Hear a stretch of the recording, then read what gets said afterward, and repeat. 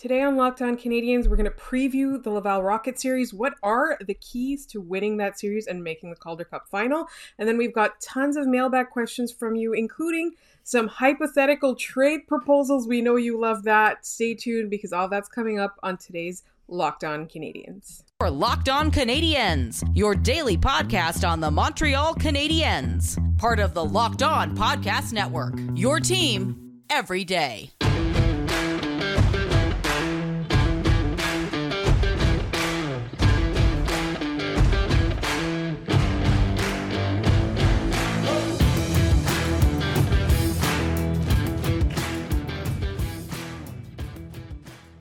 Hi there, everyone, and welcome to episode 629 of Locked On Canadiens, your first listen of the day. We are free and available wherever you get your podcasts, as well as on YouTube. We're almost at that 1,000 subscriber mark, so please give us a subscription on YouTube as well. My name is Laura Saba, also known as The Active Stick, and if you are watching us, you will see that we are both wearing hoodies.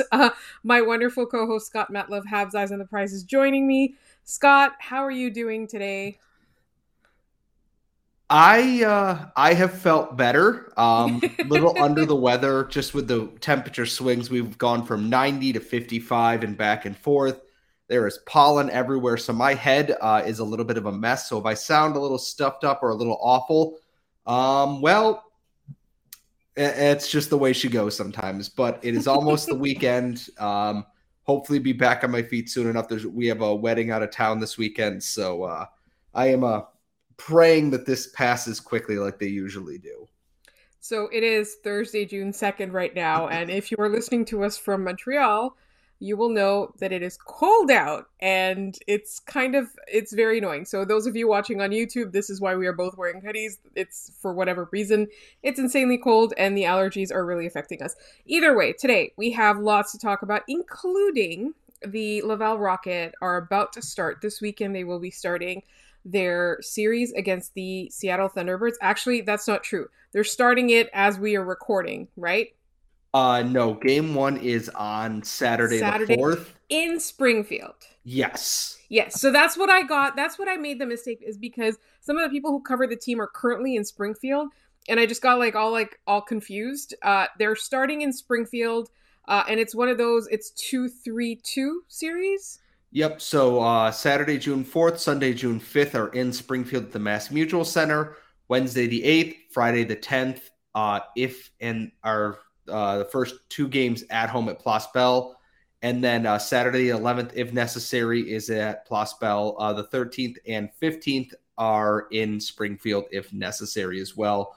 So it doesn't go 2-2-1-1-1. It's 2-3-2 like you were saying, because the AHL has to be just different enough. So well, I mean, it's a lot cheaper, right, for everybody involved, and that's part of it. So real quick, Scott, before we move on to our mailbag questions, what are, in your mind, the three keys for the Laval Rocket for their upcoming series against the Thunderbirds? Goaltending is going to be a big thing. I know I said that in every series, and it's true so far. Caden Primo has been absolutely impressive, and in the upcoming series, Joel Hofer and former St. John IceCaps legend Charlie Lindgren have been lights out for the Thunderbirds this year. It's a very good series to test the Rocket shooters, and just getting that consistent performance in. He doesn't have to be at 940 every game. If he continues to play at that 920, 930 pace there, which is still extremely impressive, the Rocket have every chance to win these games. And it's going to be interesting to see how the depth matches up here. I look at the defenses, and Springfield is a little bit bruisier, a little bit more defensive-minded, whereas the Rocket tend to lean a little bit heavier on the offensive side of things. Sami Niku's a point per game. Xavier Ouellet's just below that in the playoffs here. And those defensive matchups are going to matter a lot, because if the Rocket can get offense from their defense, they're coming out ahead here. And then pairing with that, they got to win the depth battle, because Springfield's top six is very good. James Neal is not a first line. Yes, that James Neal is not a top line player in the AHL, but he's every bit still as lethal as he was in the NHL with where he's at. He doesn't have the speed he once did, but he doesn't really need that so much at the AHL level right now. They got to win those depth matchups, and getting some points from Raphael Harvey-Pinard, Jesse Alonen would be a big thing. And who's going to be this series' Donick Martel? He stepped up big against the Amherst. Can he do the same thing against the Thunderbirds? Or can someone like Cedric Paquette, Alex Belzile, a Joel Teasdale, Nate Schnarr kind of step into that role here? Because every series has had someone be the unexpected hero. Gabriel Bork against Syracuse, Donick Martell against Rochester. They got to find a new one for this because they can roll 4 lines, but you got to get production from that. Obviously, Joshua Waugh and Riley Kidney are waiting in the wings if J.F. Houle would opt for more offense somewhere in his lineup. So we did get a mailbag question related to that. And I believe it was from Rock Smasha, if I'm not mistaken. So let's I know we normally go email, YouTube, then Twitter, but let's start with this Twitter question because it is directly related to what you just said. Yeah, so it is from Rock Smasher. If you were Houle, what line would you make with Joshua Waugh and Riley Kidney, or would you keep them healthy scratched? Right now, there's not a lot of shame with just going Joshua Waugh, you were going to be on the 4th line and somewhere on power play 1 or 2, just because Schnarr and Teasdale do really well winning puck battles and getting pucks to the front of the net, where someone like a Lucas Condotta or a Devontae Smith-Pelly in certain games doesn't have the finishing acumen that someone like Joshua Waugh's had at the QMJHL level. Riley Kidney's a little bit more, I'm not sure, just because I haven't watched as much of Kidney as I would have liked to this year. He's also a center. Their center depth has been very good so far, and you don't want to put him on the wing when he's used to playing center right now unless something has gone wrong there. So unless they opt to go with a 13-5 alignment instead of 12-6 or 11-7, I don't see Kidney getting in unless there's, of course, injuries and whatnot. I could see Waugh getting in, but the biggest thing for that is I could see that happening once they control the matchups. Once they get back to Place Bell and they have the benefit of last change and everything else, I think you might see one of them come in there because then J.F. Houle can kind of control the matchups that he wants for these young players, and they're not getting thrown to the wolves, at least not right away so far. Right. And there was something that we were talking about in a previous episode this week is that you don't really want to mess with a winning lineup to start with, especially on the road. So I think that's how they'll go. I definitely agree with you there. And in the meantime, we've got tons more mailbag questions and a lot of fun coming up, including, are these trade proposals realistic, or are people just kind of trying to provoke us a little bit into talking about them? And we'll find out in just one moment. But first, betonline.net is your number one source for all your betting stats and sports info. Find all the latest sports developments, news, and odds, including this year's basketball championship matchup, the NHL Hockey Conference Finals, Major League Baseball, and of course, all the latest fighting news from MMA and UFC to boxing. BetOnline is your continued source for all your sports wagering information, including live betting, esports, and more. Head to the website today or use your mobile device to learn more about the trends and the action. BetOnline is where the game starts. And we also have an important favor to ask you. We've put together a survey so we can learn more about listeners like you and make your favorite Locked On podcasts even better. This is your opportunity to tell us what you like and what you don't like about Locked On Podcasts. Go to lockedonpodcast.com/survey right now to get started. It won't take very long, and everyone that completes the survey can qualify for a chance to win one of 10 100 Ticketmaster gift cards. To take our audience survey, go to lockedonpodcast.com/survey. And thank you so much for your help, and we really value that opinion. All right, so Scott, let's get into the mailbag questions. We've got a ton today. We absolutely do. We'll dive right into the emails first, since those tend to be a little bit longer. And this one comes from Matthew, and it says, "Hey guys, looking at the OHL finals with Hamilton and Windsor, which is interesting with Habs prospect Jan Mysak and Arbor Xhekaj for Hamilton. Are there any thoughts on Daniil Sobolev, who is a 5th rounder that plays for Windsor and doesn't get talked about as one of our prospects? Also, Logan Morrison for Hamilton has gone undrafted but looks great. Is there any buzz surrounding his situation and a possible sneaky pickup for the Habs, who have obviously kept tabs on the Bulldogs? Cheers, Matthew." And it's funny that you mentioned an undrafted free agent playing for Hamilton, because I look at last year's rookie camp roster, and on that roster was Avery Hayes, who played with Jan Mysak and plays for the Bulldogs this year as well, who the Canadiens have at least some familiarity with. And I look at this and I'd go, that would be who I'm looking at. As for Sobolev, there isn't much to say because, one, I have not watched a lot of him, and he's not a standout in any one particular category here. He's there, you know, he's often putting the puck in the right direction. He's not often a minus on the ice, but there isn't enough there for me to make like an actual, like, educated explanation for him because, one, I have not had a chance to watch him enough. Hattie, who works for Eyes on the Prize, obviously is writing up OHL prospects and everything. I would recommend talking to him about that. He'll have seen more of him than I have at this point. And obviously Mishak and Jack Eye, everyone knows about at this point. They're all over Twitter anytime they do something. So it is going to be a very interesting final because Hamilton has just rolled straight through, and Windsor needed 7 games to defeat Flint yesterday, Wednesday, to get there. I can't see Hamilton slowing down here, though, at least not right now. A couple of things. We should have Hattie on the podcast for OHL Insight since we had Matt Drake on for QMJHL Insight. Definitely somebody to reach out for, and you know, we'll try our best to make it happen. The other thing is that the Canadiens, because the owner of the Bulldogs is part owner of the Canadiens, right? A minority owner, whatever you want to call it, Michael Andlauer. Really nice guy, by the way. At least in person. I don't know too much about him, but anyway, he's obviously like, there's like a connection there, right? Like the team definitely will have eyes and ears there. So it's definitely worth talking about with Hattie. What's the next question we've got? I'm going to keep diving in. We do have a YouTube question, but I'm going to keep diving into the ones we got in the Locked On Canadiens email.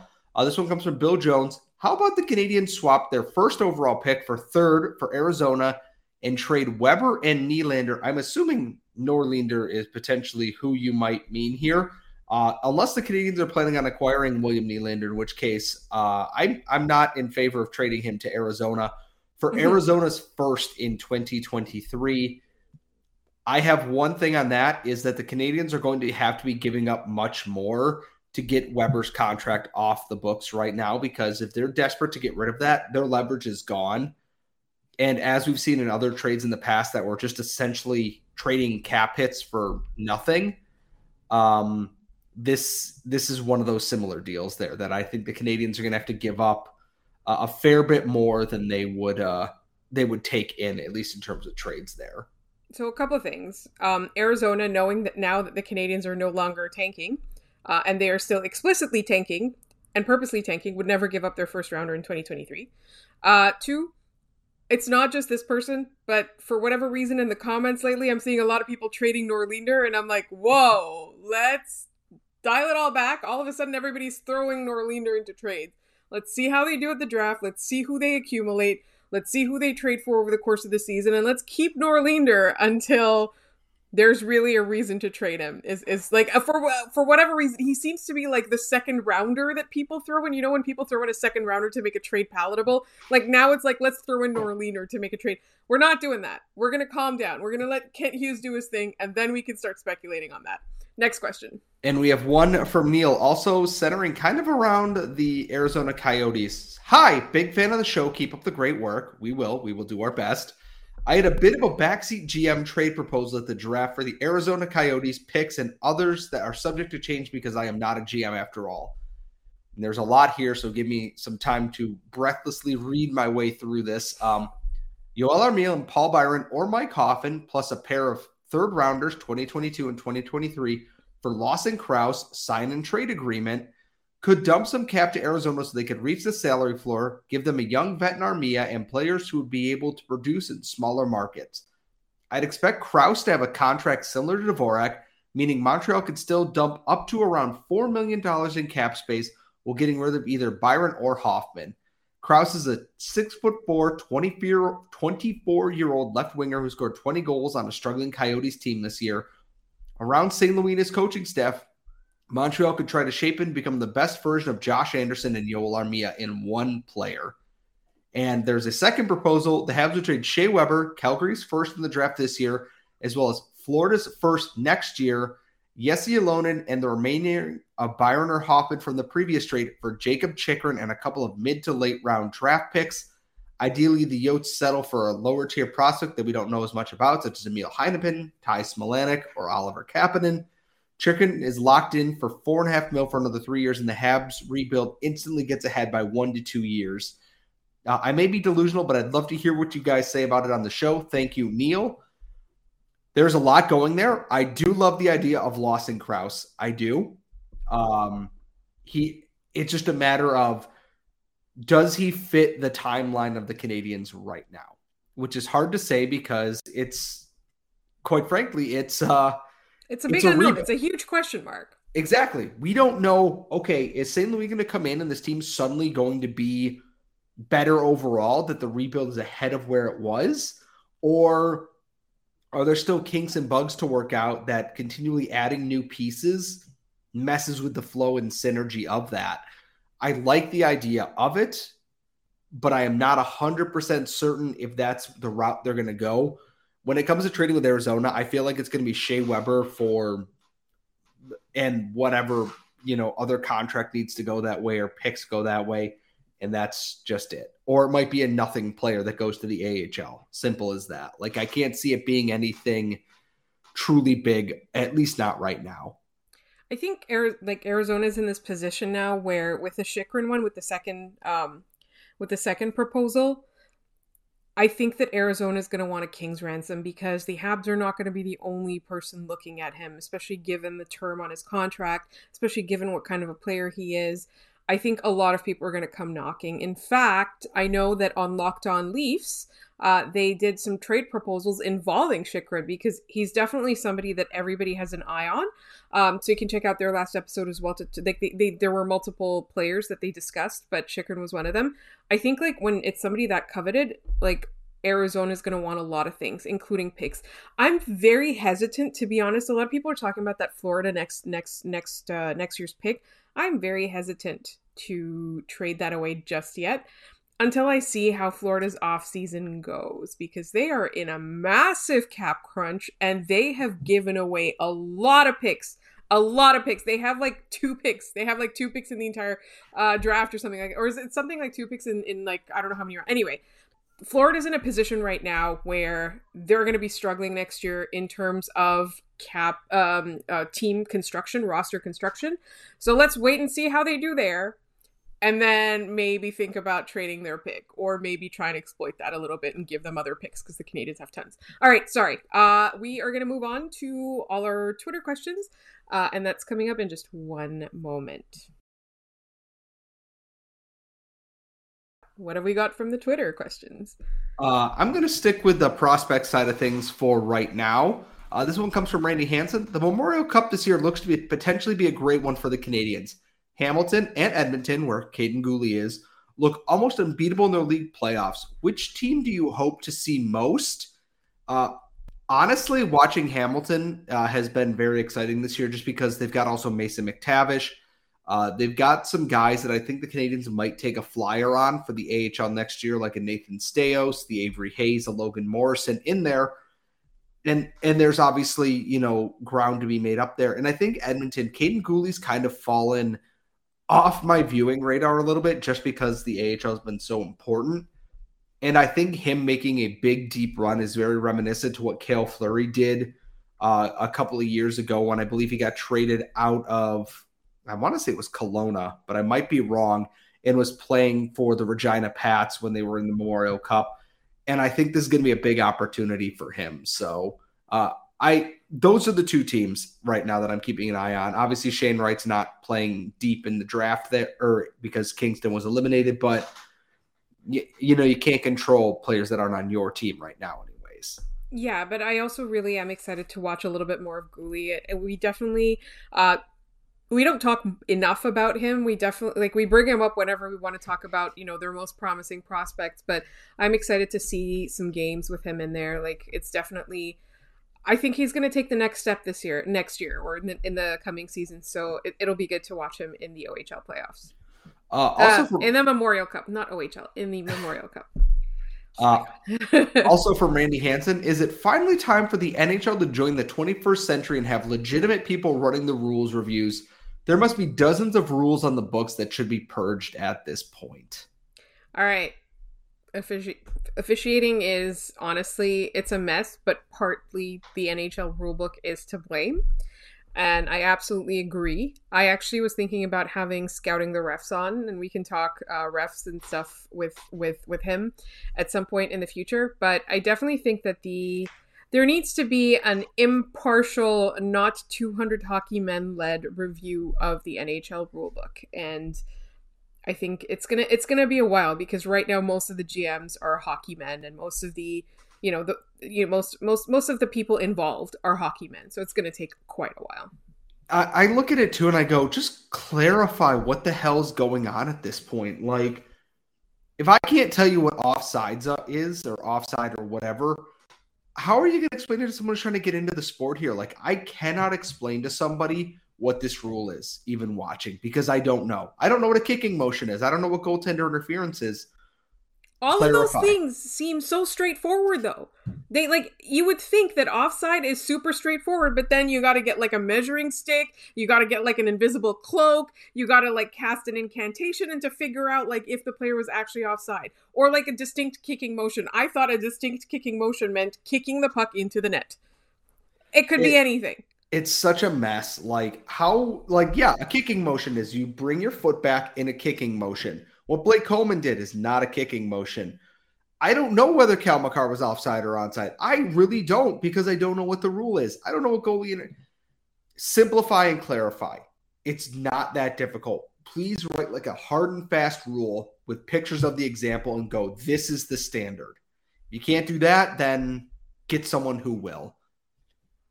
We have a YouTube question that I actually missed in our last segment from Victor Maxwell. Friday mailbag. Can Montreal trade for the second pick or even Ottawa's seventh pick? Also, even I think Slavkovsky will go 2 or 3 overall. How can the Canadiens get the first and second and not lose their promising prospects of 2023 first-round picks?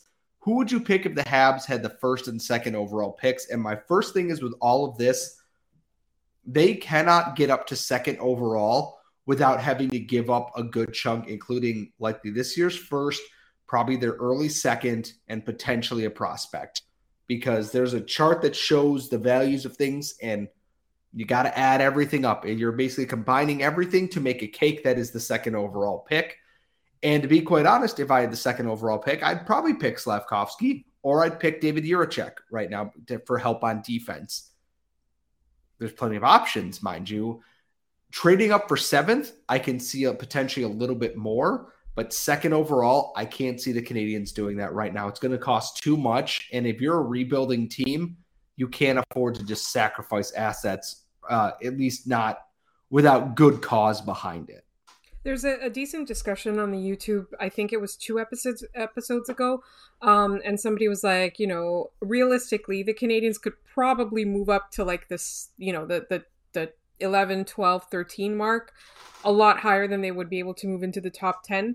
So if somebody falls out of the top 10 that they had their eye on, then yeah, it's worth shopping whatever you've got. But at the same time, I don't think that the Canadiens will be able to get this year's second or third. I just don't think those teams would be willing to trade them.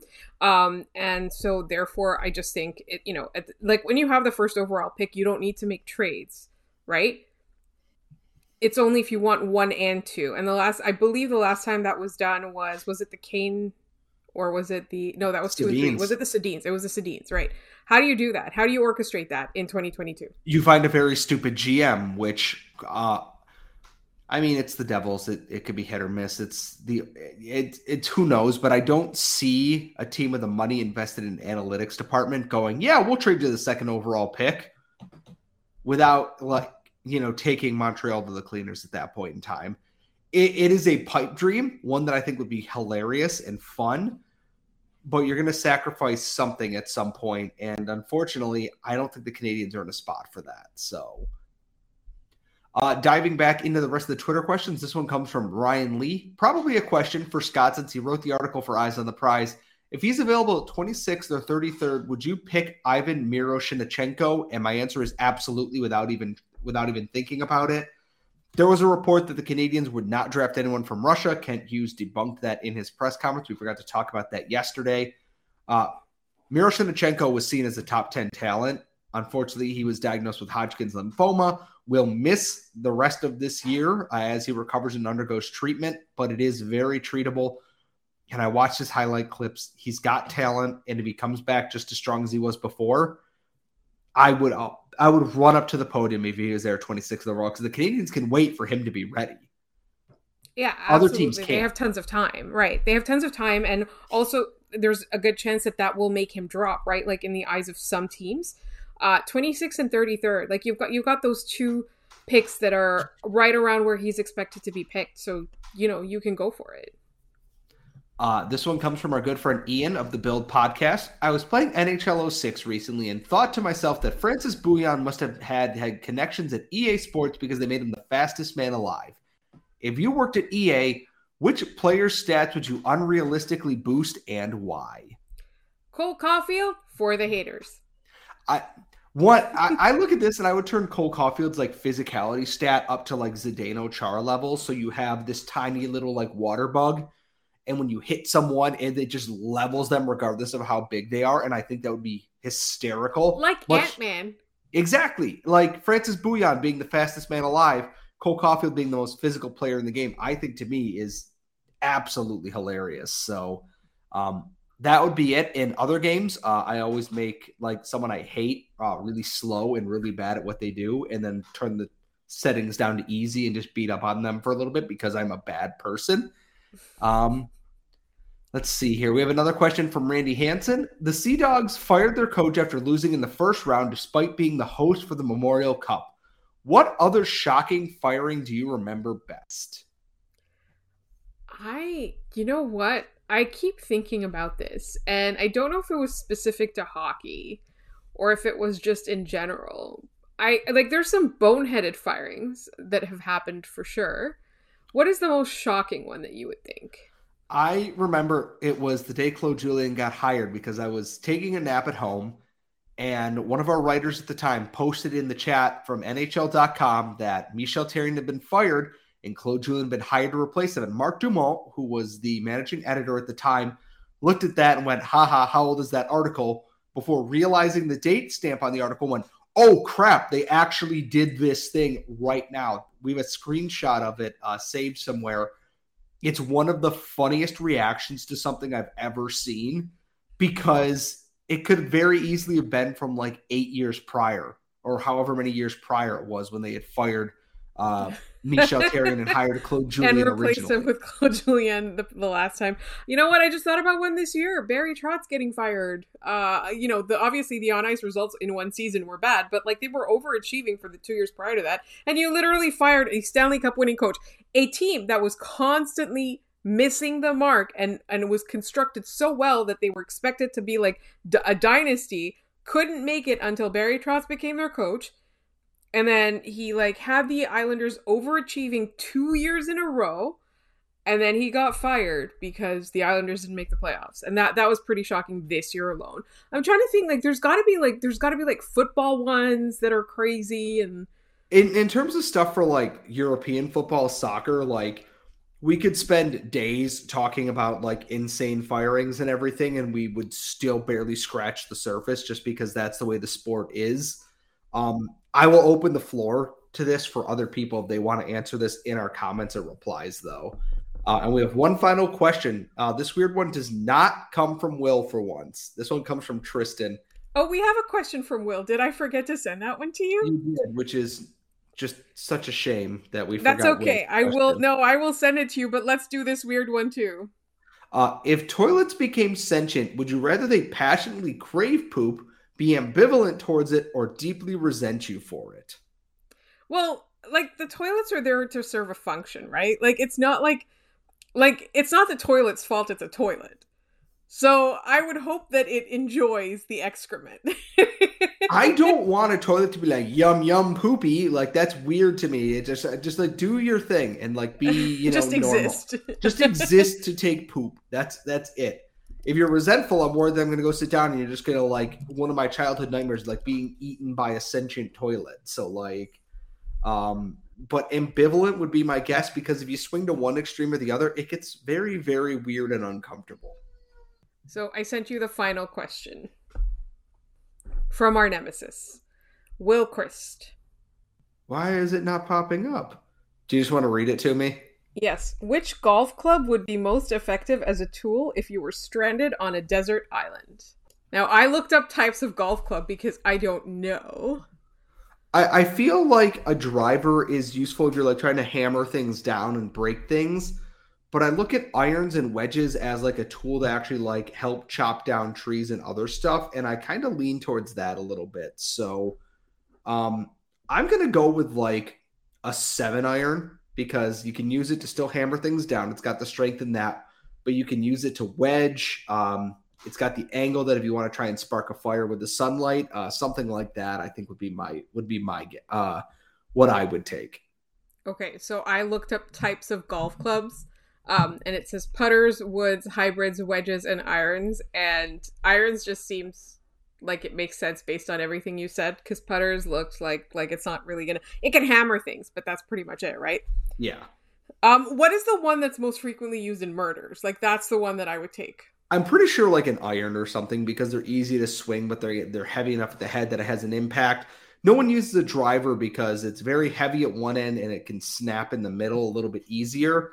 So usually like if you're getting murdered, you're getting hit to beat to death with like an iron of some kind. Okay, well that's the one I'm going with. And that has been a very bizarre mailbag today.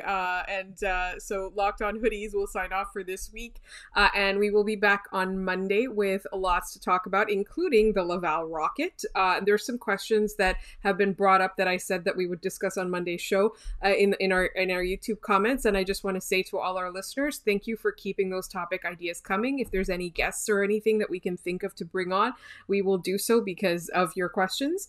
In the meantime, you can subscribe to this podcast on YouTube and wherever you get your podcasts. You can find us on Twitter at LO_Canadians. You can email us at lockedoncanadians@gmail.com. If you want to find Scott on Twitter, he's at Scott Matla. If you want to find me, I am at The Active Stick. Don't forget that listener survey and check out Locked On NHL as your second listen of the day.